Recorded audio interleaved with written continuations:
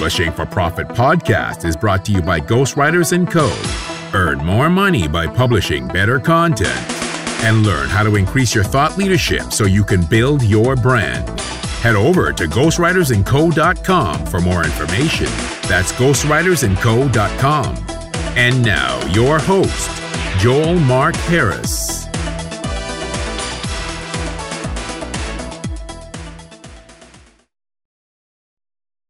Hello, and welcome to the Publishing for Profit podcast. This is your host, Joel Mark Harris.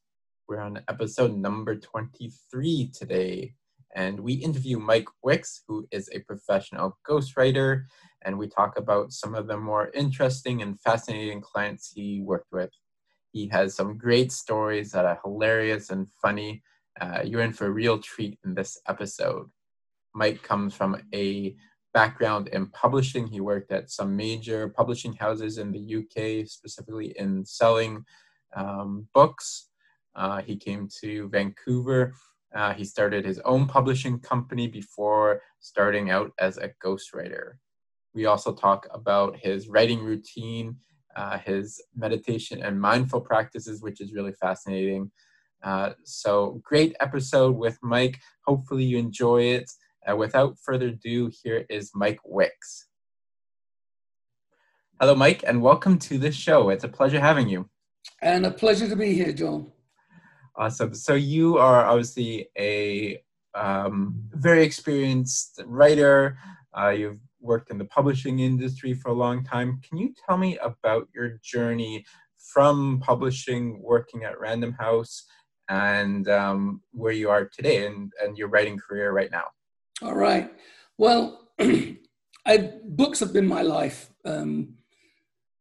I started with my first publishing company at 18 as a junior trainee sales representative, selling books to stores. Well, in actual fact, my first job was probably merchandising books rather than selling them. And I sort of came through publishing from the ground up.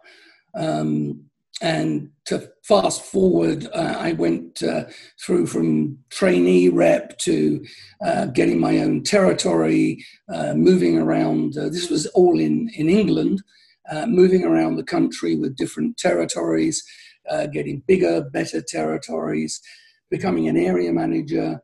And then the big change, this was with various publishing companies. Random House was right at the very, very end of my career in mainstream publishing. But at one point, I was working for a company called Century Hutchinson, which was the company that Random House actually purchased when they came to England. They had set up their own company, but they needed the infrastructure and the backlist of a mainstream publisher. So they purchased us, management, in a complete sort of takeover. But I was working in a territory in the north of England, and I got it down to a point where I could do all of my circuit of customers with any given subscription period within 5 weeks, and we were given 6 weeks to do that circle. So in the 6th week, I started to look at other places to sell books that were not bookshops or libraries. And so I started going into wholesalers.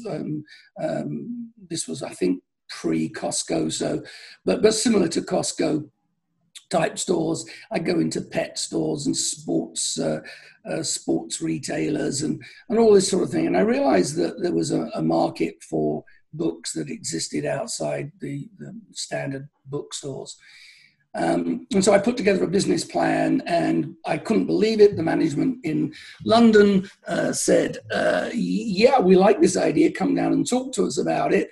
And long story short, I set up the special sales division, which was the first of its kind, certainly in England. It was the first special sales division. And so we looked for markets for books that were outside of the norm. And that could be anything from a book like we did the Pimm's Book of Polo, Pimm's the drink, and we did social stationery for museums, and we did the big thing we did, or I did, was look at the series of books that we were doing, coffee table books, on high-end knitting design patterns, which sounds sort of strange, but there was a guy called Keith Fassett, and Keith Fassett was on TV at the time in a program called Glorious Color, which was syndicated worldwide. And he was really quite this famous designer, and he did these amazing things. I mean, I'm talking about full-size coats that were hand knitted in high-end yarn. And so my department had this great idea to approach the yarn manufacturer to sell our books, which would have their patterns in. So we sort of combined the coffee table book approach with actual patterns produced by the company that Keith Fassett bought his yarn from. And at that time, that type of book, we'd sell 3,000 or 4,000 copies at equivalent to, in money in those days, about $30. So these were expensive, beautiful coffee table books. And but we wouldn't sell a huge amount of them, but they were good, and they sold for many, many years. So they were good backlist titles. So when I started up the department, one of the first things I did was I made a trip up to see Rowan Yarns, which was back in my old hunting grounds in the north of England, and said to them, why don't you sell these books directly to the same stores that you sell yarn to? And they said, oh, right. Cut a long story short again, I started selling them 5,000 copies up front of every single book we published. And in return, they could put their own designs in. And we also then started calling the books the Rowan Yarns Book of, or whatever.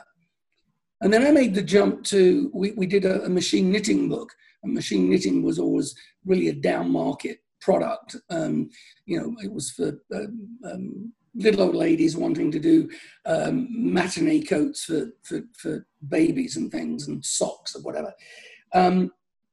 But Brother, the company that did most of the knitting machines in those days, had wanted to go into high-end machines. So I put together Brother with, well, at that time it was Brother plus Jones. And I put them together with Rowan Yarns, and we did this book called the Rowan plus Brother plus Jones Book of Machine Knitting. And I sold Brother 5,000 copies in England and 5,000 copies in the US as well. So this became the most profitable book that at that time Century Hutchinson still had ever produced. It was incredibly profitable, and so here we were, jumping from 3,000 or 4,000 copy sales to almost 20,000 copies in sales, and so that got me very interested in the whole publishing process. And at that point, Rowan said, and there were lots of other books that we did in between times, but Rowan then said to me, "Why are we buying these books from you? Why aren't we publishing them ourselves?" And I said, "Well, because you don't know how." And they said, "Well, you do. Come and join us, and we'll give you, 20% of the company that you can start, but we'll fund it." Well, I didn't have the heart to tell them. I had no idea about publishing. I only was a salesman. That's all I knew. I knew how to sell. I couldn't publish. I knew nothing about publishing other than what I'd witnessed in all the years that I'd been publishing, which at that time was about 15 years. But I said yes, as you always do. You never say you can't do something. Oh, yeah, I can do that. And so over the next few years, I became a publisher. I learned everything from the ground up. I learned about conceptualizing a book, structuring a book, hiring writers, hiring photographers, getting the print, the best print done, getting the book designed.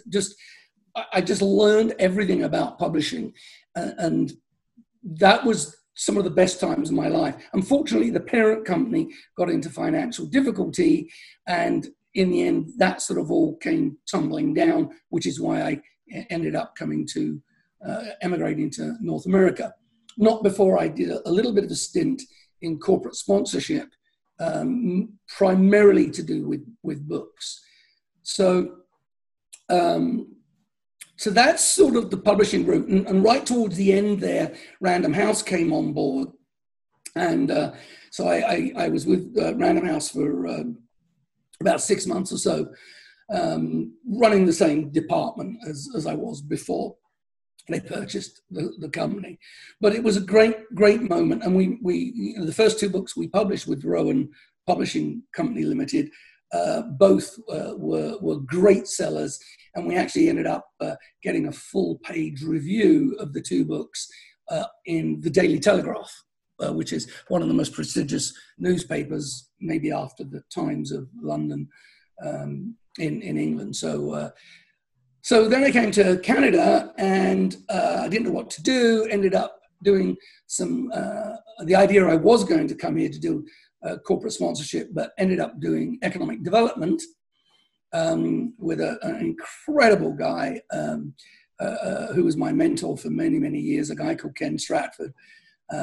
Just if you can't see it, but right on my desk I have a picture of him. He died in 2016, but he's right by my side and was always my great mentor.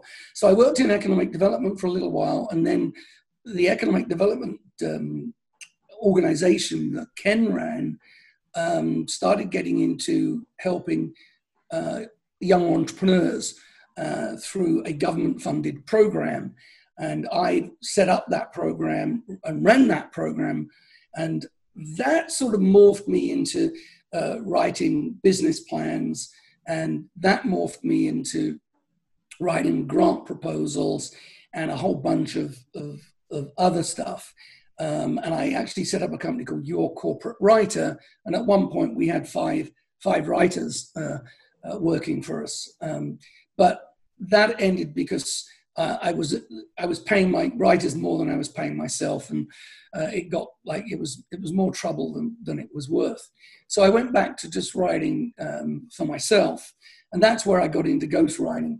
I worked for I got approached to write a business, or 2 business plans for a couple called Karen and Ryan. Karen was from England and Ryan was from South Africa, and they'd come to Canada to hope I'm not boring you with all this, but no, go ahead. It's sort of a long story. Makes my job easy.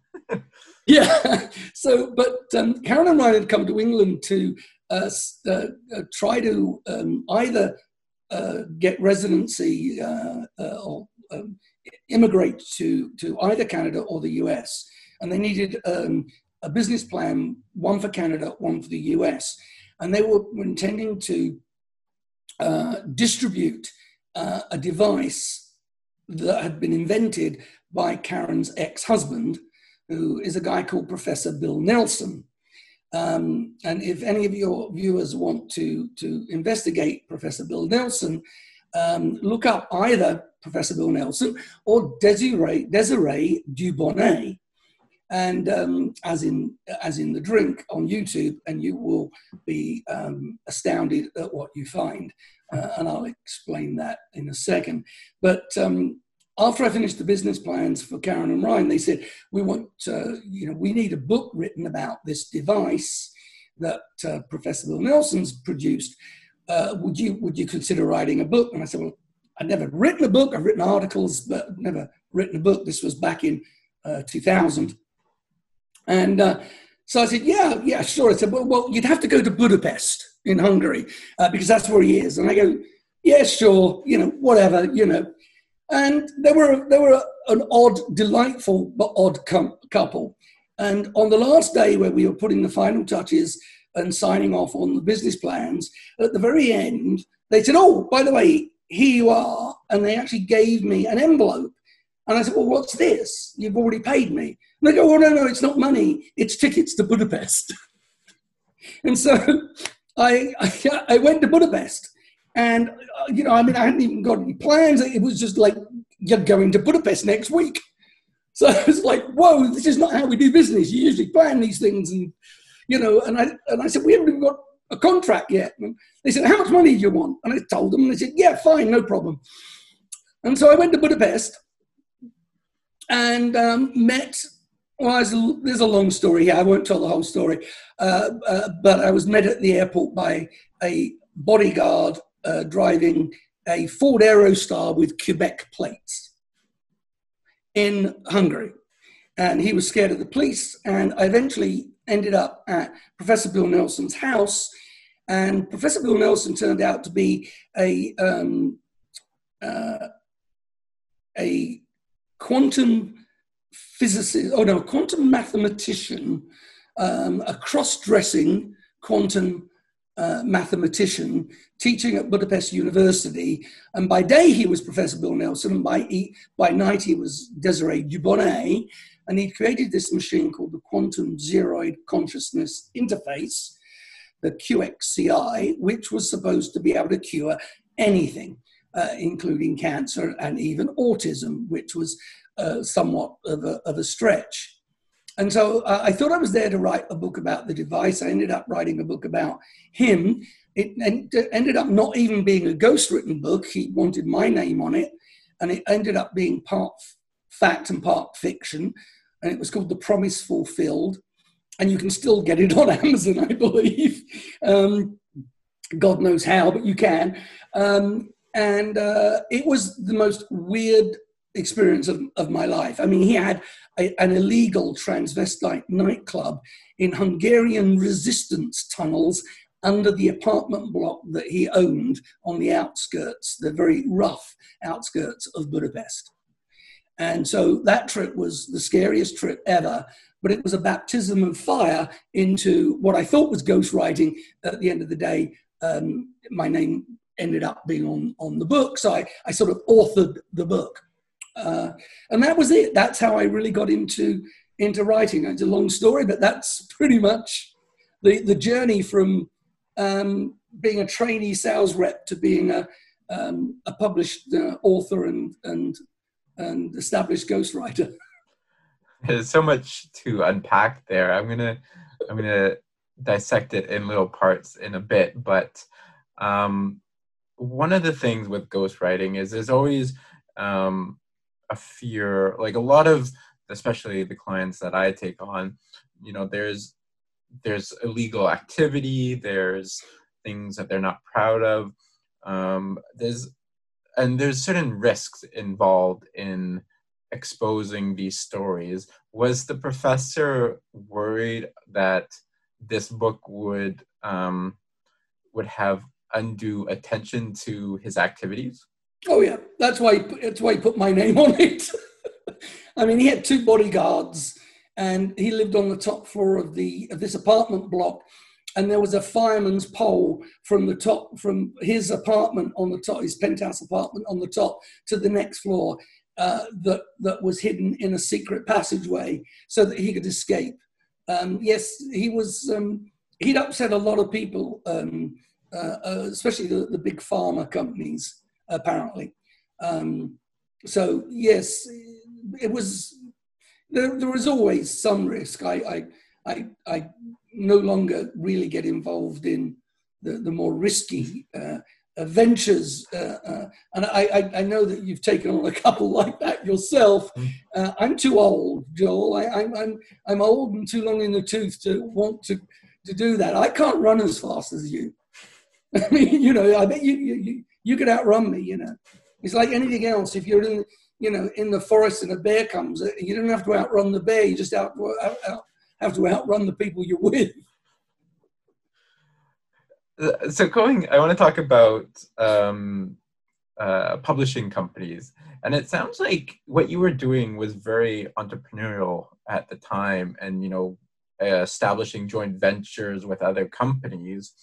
And publishing companies are known for being very like old school and not willing to change.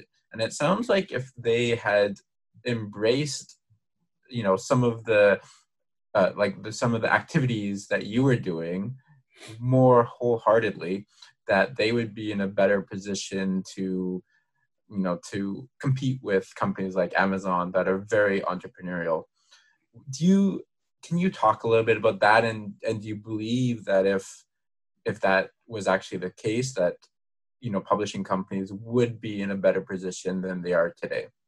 Oh, undoubtedly. I think it was sort of probably around 2008-9. The publisher just lost the plot, in my opinion. They started.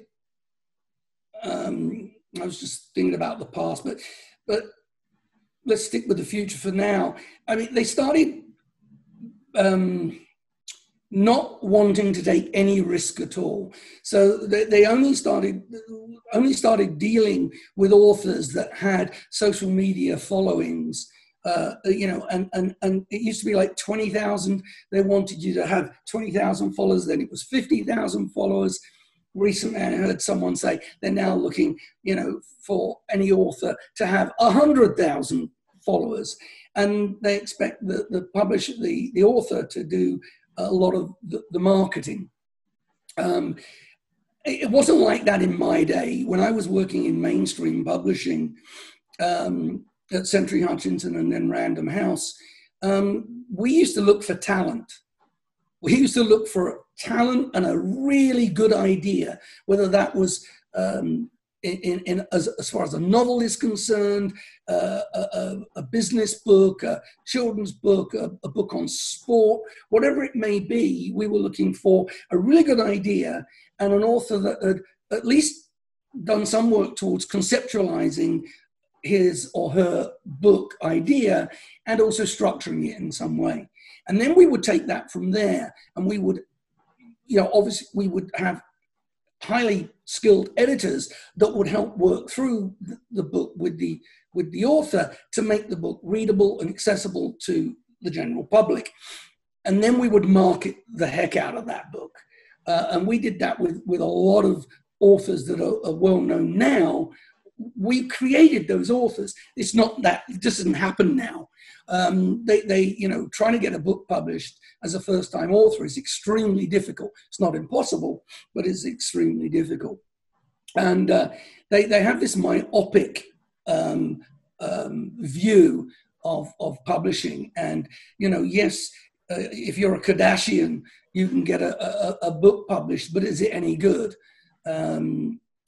So I think that one of the ways that they could really look at things is to be a little bit more creative and innovative in how they approach books, especially in my area. I don't write novels. I predominantly do business books, how-to business books, prescriptive business books, business memoirs. I do some other memoirs because I'm very interested in loss, grief, depression, mindfulness, all of those types of subjects. So I do some of those as well. And I'm currently writing a book on trust, for instance, which is a fascinating subject to me, given the circumstances that we see every day in the press, with even COVID and climate change and the whole trust issue is huge. But if publishers could take some time to create alliances with organizations that would sell books, that they could pre-sell huge amounts of books. If it's a business book, like I recently co-wrote with, it was originally going to be a ghost-written book, but in the end, the author wanted my name on it. We wrote this book called Built Not Born. It's a self-made billionaires no-nonsense guide for entrepreneurs. And he actually got his the company that he founded. He's still chairman of the board, but he's no longer the CEO. But he talked to the CEO. In fact, I was with him at the time. So we talked to the CEO, and they actually bought, believe about 60 or 70,000 copies of a special edition, a softcover edition, to give away to their customers. And to their new customers predominantly, and to some staff.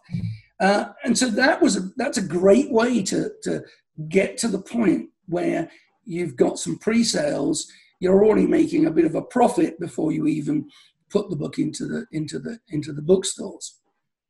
And also, all publishing is economy of scale. The more you publish, the more you can print, the cheaper the unit cost. So that's why we used to do book clubs so much in the past, in the mainstream publishing days, the heyday of publishing. We almost give about 80% discount or 90% discount sometimes to a book club that would take 45,000 copies of a hardback, because that 45,000 lowered our unit cost tremendously.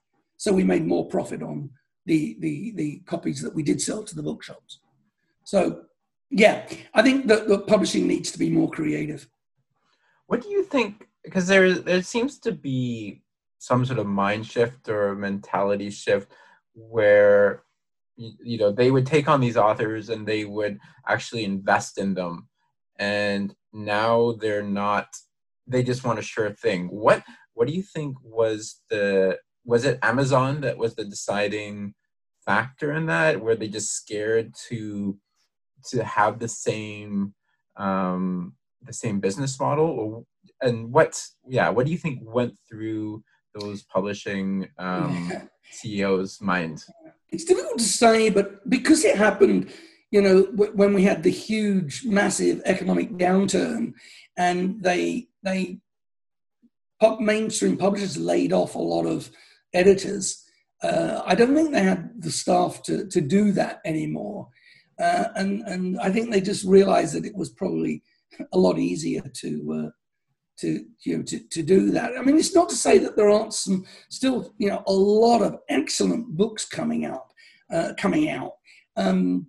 but more and more they are coming out from a very select group of individuals.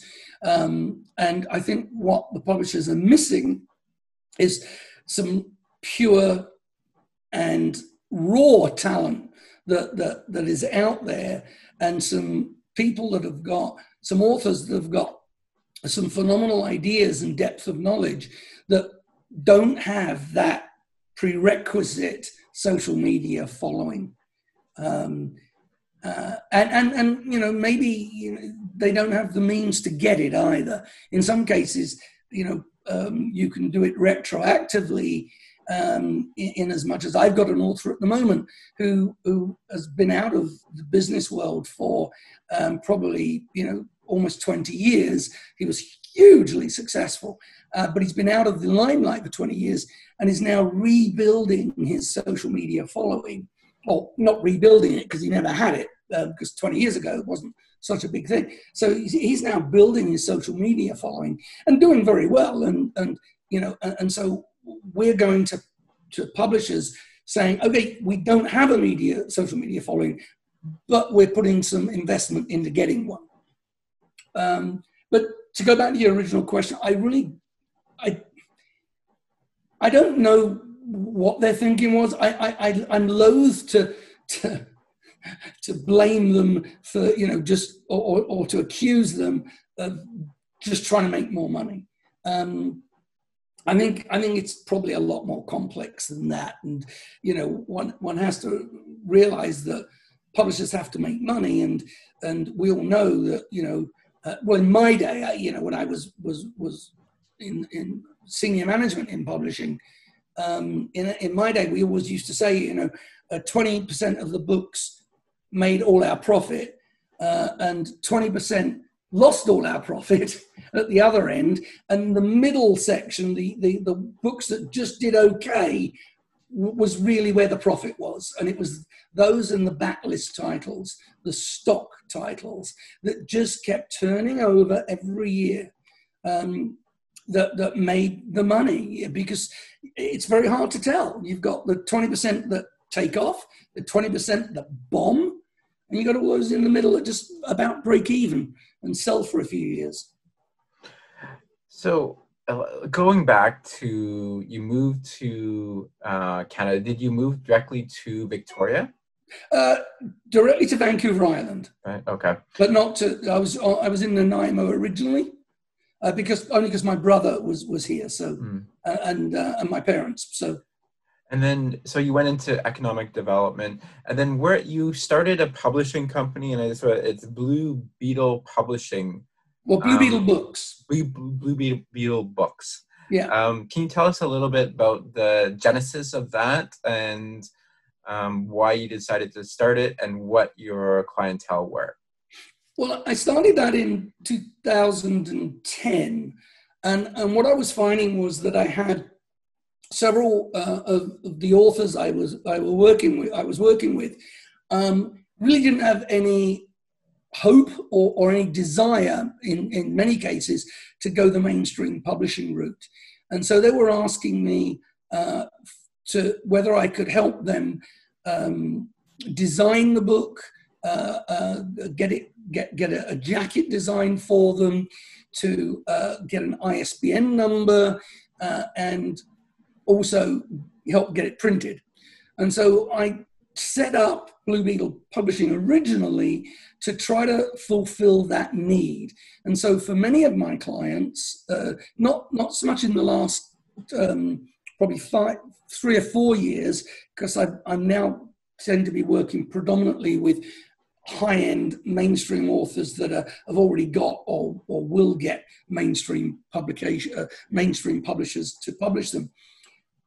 But in that period of time, I had these authors that wanted the whole package. So I'd give them a turnkey package, which meant I'd help them conceptualize the book, structure it so that we had a table of contents, write the book with them, get it designed, and actually deliver copies to their door, and also put our Blue Beetle Books logo imprint on the jacket, so it didn't look as if it was self-published, even though predominantly it was.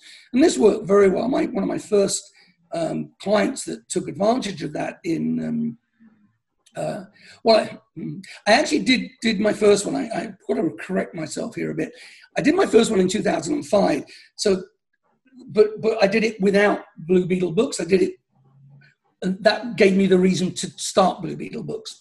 But the first one was a guy called Tim Pasiak, who is a financial planner in Canada. He's nationally known now. He wasn't then, and he works solely with high-income clients, doctors and dentists. So I've actually done one book which I've written 4 times for him. You know, we've done new editions and split it into 2 different editions. And then I did another book. So I've done really 5 books with Tim. And he just needed it. He didn't want to sell it. He wanted to sell it himself. And he wanted to use it on his speaking circuit when he went around and spoke at medical conferences. And so really it was a case of a supply and demand. There was a demand there for me to help people do the whole thing. And so I did that we've done that with several books. And then I decided to enlarge Blue Beetle Books, and we started doing books for cities. We would go into a city, and we would get the mayor and council on side. We didn't ask for any money. We just wanted their support. And then we would go out and we would approach major companies in that town or city and say to them that we were going to do this book to promote the economy. And we were happy to put a double-page corporate profile in the book at the end of the book if they would just buy in advance 220 copies at 40% discount off retail. And it was an easy sell. You know, we didn't put logos in. There weren't ads. They were part of the story of the town or city. But it meant that we had again, this is going back to what you were just asking about how publishers can be more creative.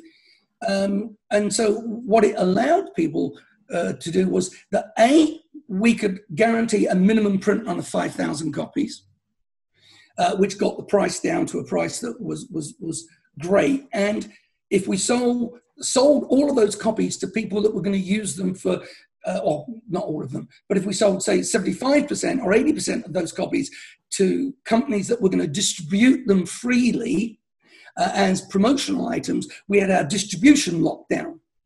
So we didn't have to sell 5,000 copies, to the public. A lot of them were going to be given away for free, but we'd get the distribution guaranteed out there.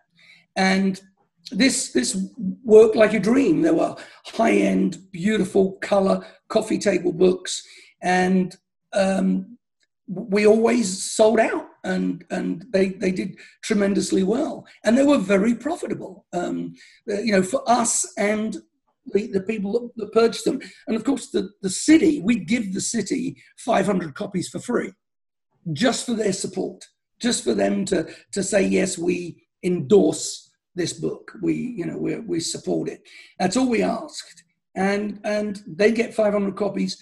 Everyone won, and the city got an economic development tool that really worked for them. So you primarily write business books, but you said that you also write on subjects like depression and trust. Can you talk a little bit? I mean, those seem very separate issues and very different. So can you talk about what inspired you to write on, those like the issues like depression and trust? Well, this is very personal, but I suffered, I suppose I still do suffer from depression. And it was about 6 years ago that and none of the pills ever worked for me. And it wasn't severe depression. It wasn't like suicidal or anything like that. It was just this ongoing, lingering, pervasive depression. And I'd suffered it from it for years. It runs in my family. But I had a doctor say, let's try something different. There's a new program that I can send you on. It's just 6 weeks, 2.5 hours or 3 hours per evening over a 6-week period. And it's brand new. It's a great program. And, you'll actually be one of the first to go through it, but I've studied the program. I really think it's great. And so I went on the program, and I met, a group of other people who were going through similar stuff to me, and some of them weren't depressed. They had had real anxiety issues, and we learned mindfulness, and we learned meditation predominantly. There were other things, but then I got really hooked on meditation and mindfulness, and they basically transformed my life. I meditate every day, and I try to be mindful throughout my day. I try to focus on mindfulness, and my meditation practices I've continued for the last 6 years. And now I can say probably that 90% of my depression is gone. I do have my down days like anybody else, but I almost think that these days I'm probably at a level of just everybody that's anybody that's so-called normal. So that got me really into reading dozens of books about mindfulness, about depression. And then I got approached by someone to write a book on loss and grief, which I'm in the middle of doing. And that fascinated me, that loss and grief obviously are a major factor in depression. And so it's just a personal subject that I'm, if I can help help authors write books that help other people get the better of what I had to try and struggle through, then to me, that's a win-win. Can you describe your meditation practices a little bit? I do all sorts of meditation practices. I can meditate while I'm walking the dog, in which case I'm usually silently repeating a mantra, and that changes. That mantra can change depending on the mood or what I want to achieve. But predominantly, it's really simple. Usually sometime in the morning, depending on, unfortunately, I know like you, I deal with a lot of US clients on the East Coast. In fact, I would say probably 90% of my clients are US. So sometimes when I wake up in the morning, I'm inundated with emails that need to be dealt with immediately. If I don't have those emails, the first thing I do is walk the dog, have breakfast, and then meditate. If not, I try to meditate mid-morning. But sometime, hopefully before lunch, I'll meditate. And basically, it can be as simple as just sitting there and in silence and sitting upright and just focusing on the breath. That's it at its simplest, but also I find that probably the most difficult because you have monkey brain that just wants to go all over the place and doesn't want you to settle down, and that's natural because it's part of our survival instinct for the brain not to shut down and for the brain to be aware of everything that's going on and to be thinking things through. It's not part of our psyche to turn that brain off. So it takes a little bit of skill to do it. But often I'll use guided meditations, and there are hundreds of thousands out there. If anybody wants to look up guided meditations, I use one at the moment called Insight Timer, which has hundreds of them for free. If you pay more, you can do different things. You have a broader selection. You can pause and go back, and the free version is very basic. You play it and that's it. But they have a lot, but they're not the only one. There are dozens and dozens. There's Calm. There's just loads out there. And if you use a guided meditation, it helps you to keep focused, and it helps that monkey brain a little bit get under control. One of my favorites for the last month or so, I discovered is a guy called David G. One word, David, and then J-I. I love David G. His voice is just mesmerizing, and so you go through the guided meditations, and they will help you then also take some of the elements of a guided meditation into your own private meditation. And so, yeah, I do that every day. And a lot of people tell me, well, I don't have time to do that, Mike. I don't have time to do that. And I go, and they say, how long do you do it for? 20 minutes. Well, I haven't got 20 minutes. My answer is, you really don't have 20 minutes. Okay, then you need to meditate for 30. Because if you haven't got time, you need meditation more.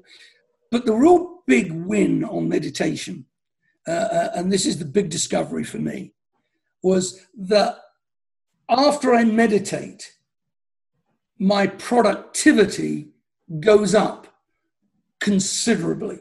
I'm not going to give a percentage, I don't know, but it goes up considerably. You're more focused and able to work. So if you sit there and you can't work, you've got writer's block, whatever, and you can't seem to focus, you meditate, you'll come back, and the mind will have just calmed down. You'll have given it a bit of a rest. You'll go back, and all of a sudden, you'll be focused, and you'll find it all comes a whole lot easier.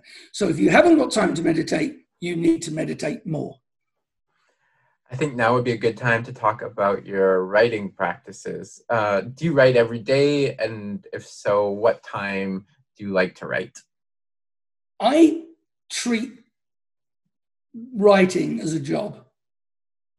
I have a really nice home office. It's big.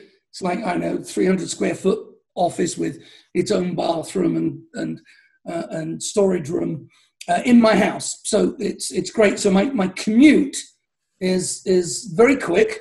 It takes about 30 seconds. And I treat it just like a job. I get up, I take the dog for a walk, I have breakfast, I go and brush my teeth. I come down usually by 8:30, and then I put a full day work as if I was in an office. I have a coffee break at 10:30 usually, which is why I suggested 11 for this. I have my coffee at 10:30, 15 minutes in which I read the Times Colonist funnies, the comics, and switch off. In either just before coffee or just after coffee, I'll do my meditation. And then I go right back into the whole afternoon. I have a bit of a break about 4:15 to walk my dog, which is also another form of meditation because you get out, you get some fresh air. Then I come back and I do another hour or two. So I work just a full day.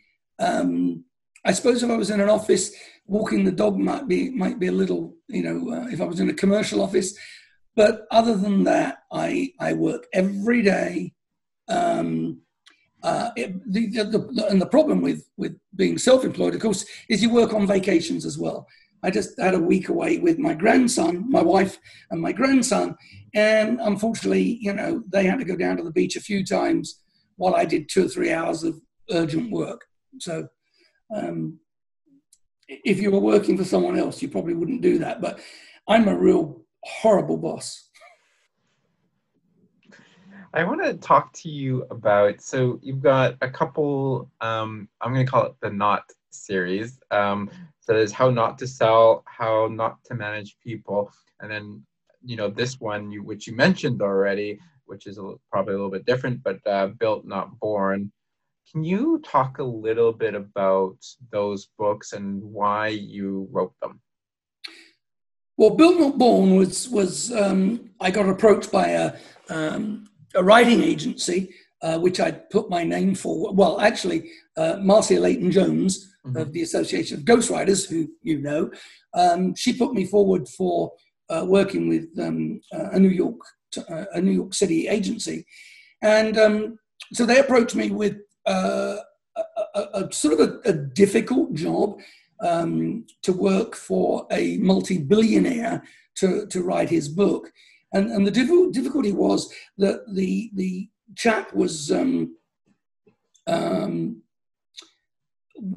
really computer literate, was an older gentleman, and really didn't want to do it by phone, and so wanted someone to go down to Florida and be there for a couple of months. And so it was a tough one, and I put my name forward and managed to get the job. And I wanted to do it because it sounded fascinating. His main home is in Naples, Florida, and his second home is in Rochester, New York. And so the idea of going down to Naples for a couple of months to work in the sun in winter didn't, and this was January, didn't sound too bad at all. And so I went down, and he was a tough guy. He was a irascible sort of tough guy. But I ended up loving the guy, and ended up, in total, I've probably been down to Naples and Rochester.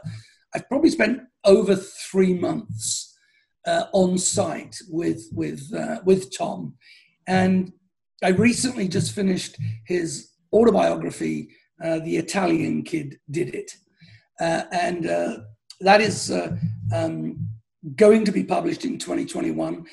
He's not chosen the publisher yet. He has offers, and they're still under negotiation. But what I can say is that it will be published, and in late 2021.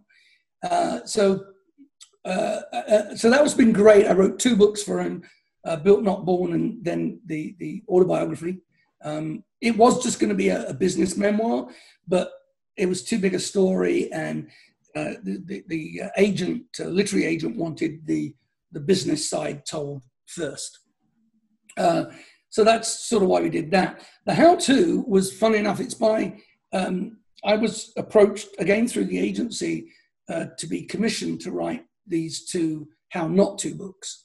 These are fascinating. These are not ghostwritten. These are purely under my own name. And there's going to be initially, I think, 4 how not to books in the series. I wrote 2 of them on subjects that I knew well. One was sales and one was the management and leadership, well, predominantly management. 2 subjects that I've sales, I've been a salesperson all my life. Management, I've done a lot of management over the years, managing teams. So I felt that there were both subjects. But HarperCollins Leadership, who's publishing them, had this great idea for this series that was going to take a more light-hearted look at the topic and start with each sort of, have about 40 different how not tos, things that you really shouldn't do if you're selling or whatever. And the idea was that we tell a story about someone who did it all wrong, that was disastrous. And then at the end of that, say, okay, what could this person have done better? How could they have prevented, the disaster from happening? And so I went out and I had probably, for the sales one, I had probably at least half the stories that were my own stories or stories that I'd heard or seen firsthand. And the rest were people I reached out to through. Have you ever heard of Harrow? Help a reporter out. Of course, yeah. So I went through Harrow and put a request out there and got several people that were in sales management or had been sales reps who came back and said, "Oh my God, yes, Mike, I had a disastrous sale once," and there were some hilarious stories. Some I couldn't even put in the book because they were more to do with a dog poo on their shoe going into a sales presentation, which, although funny, is not something you can do much about. Not instructive, yeah. If you don't recognize it until your feet are under the boardroom table. So it was hilarious. And so the book is very lighthearted in that way. You've got all these stories of just stuff that people do completely wrong. They just go about things in a total wrong way. But how to also to figure that out, and what you could have done, what you should have done that maybe would have helped you get the sale. Management, same thing. Horrendous management stories. A lot of them, again, from my own direct experience. A lot from I have a friend called Ingrid Vaughan, who is an HR consultant.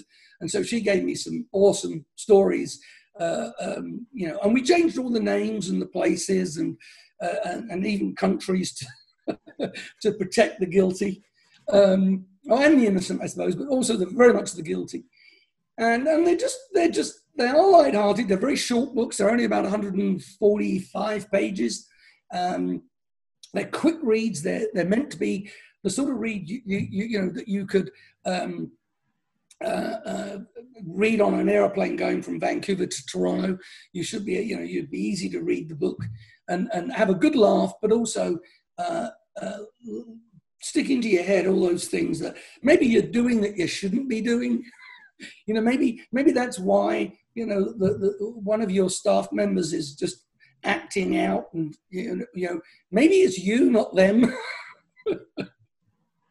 They're great books. They come out on August the 26th, so they're almost out. They're available, I believe, on Amazon already. Yes, yeah. What's the worst sales story that you have heard that's maybe it could be in the book, or maybe it's just something that you've heard? Worst sales story. Got me now. I can't. There's so many of them, and worst ones. Well, I can tell you a funny one that I put in the book. that well, it's not really, you don't learn much from it, but it was very funny. There was this guy who was in book sales, and when I'm telling you this, I'll probably think of something else.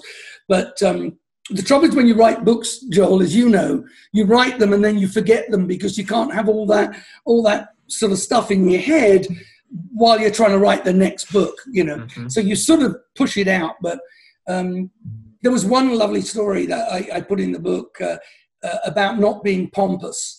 And there was this sales rep who was the most pompous dude that I'd ever come across. And he also happened to work for probably the best publisher at the time and had the best books to sell. So he had a captive audience in as much as when he went to bookstores and wholesalers, they really couldn't not see him and they couldn't not buy what he had to sell because, you know, they were good stuff. But he was so pompous. And I remember on one occasion, he went to see a wholesaler, and this wholesaler was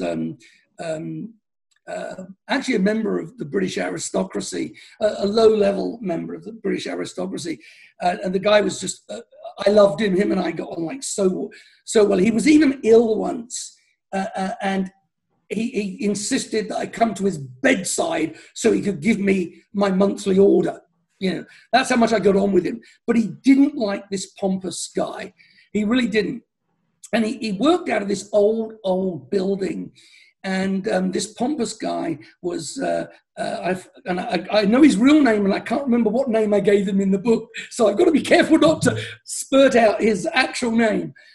But anyway, he was you all sat in this little leather armchair in this guy's office. And he sat at his old antique desk.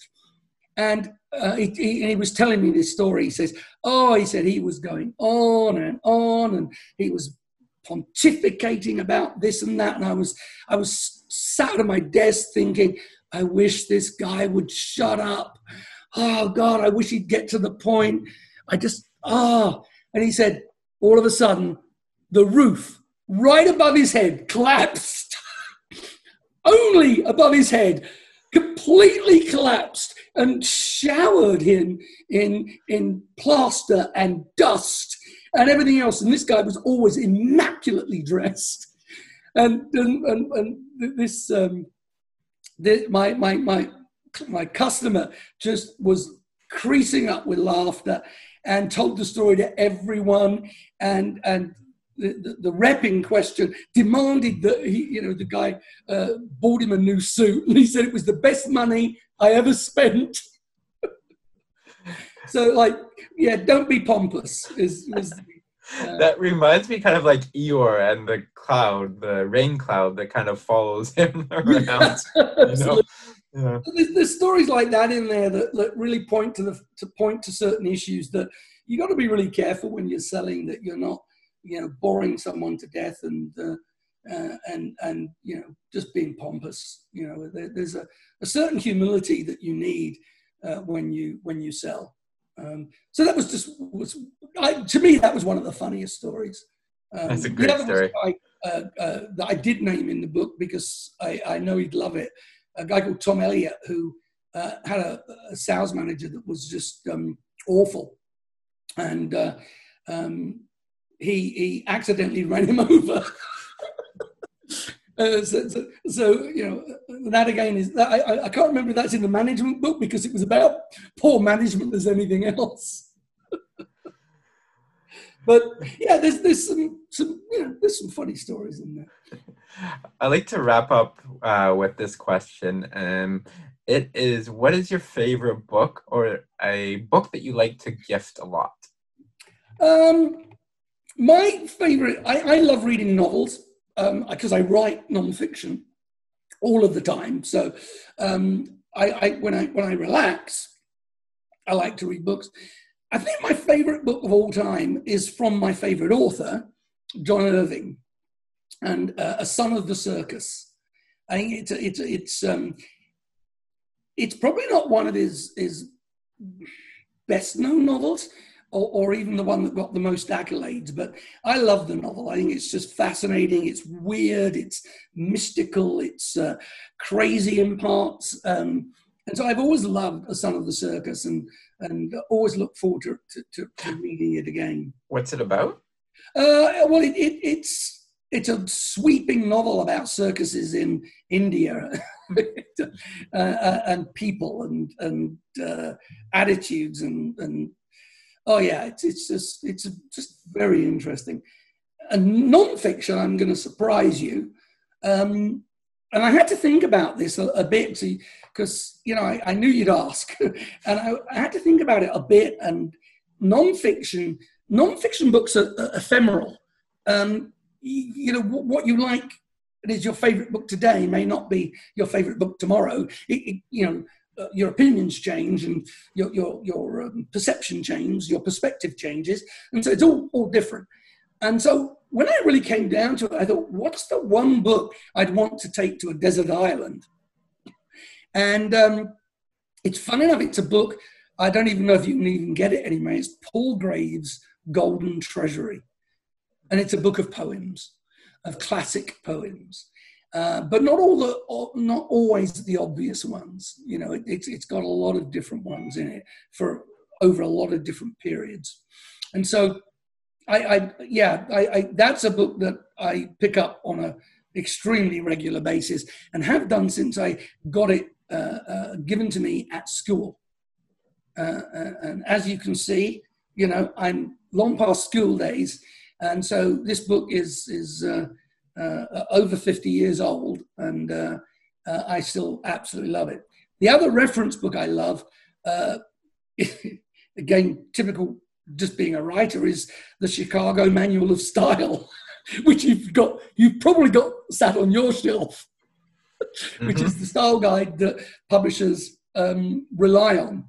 And but I do like it. I love dipping into it, and whenever anything comes up that I haven't maybe come across ever or for a long while, some arcane piece of grammar or capitalization or whatever it may be, I love dipping into the book. And it's very risky for me because once I pick that off my shelf, which is literally just off here, there's a bookcase just here, guys, and it's there. If I dip into it, an hour can go by and I realize I'm not writing anymore. I'm just looking at grammar and punctuation and other weird stuff, you know, like how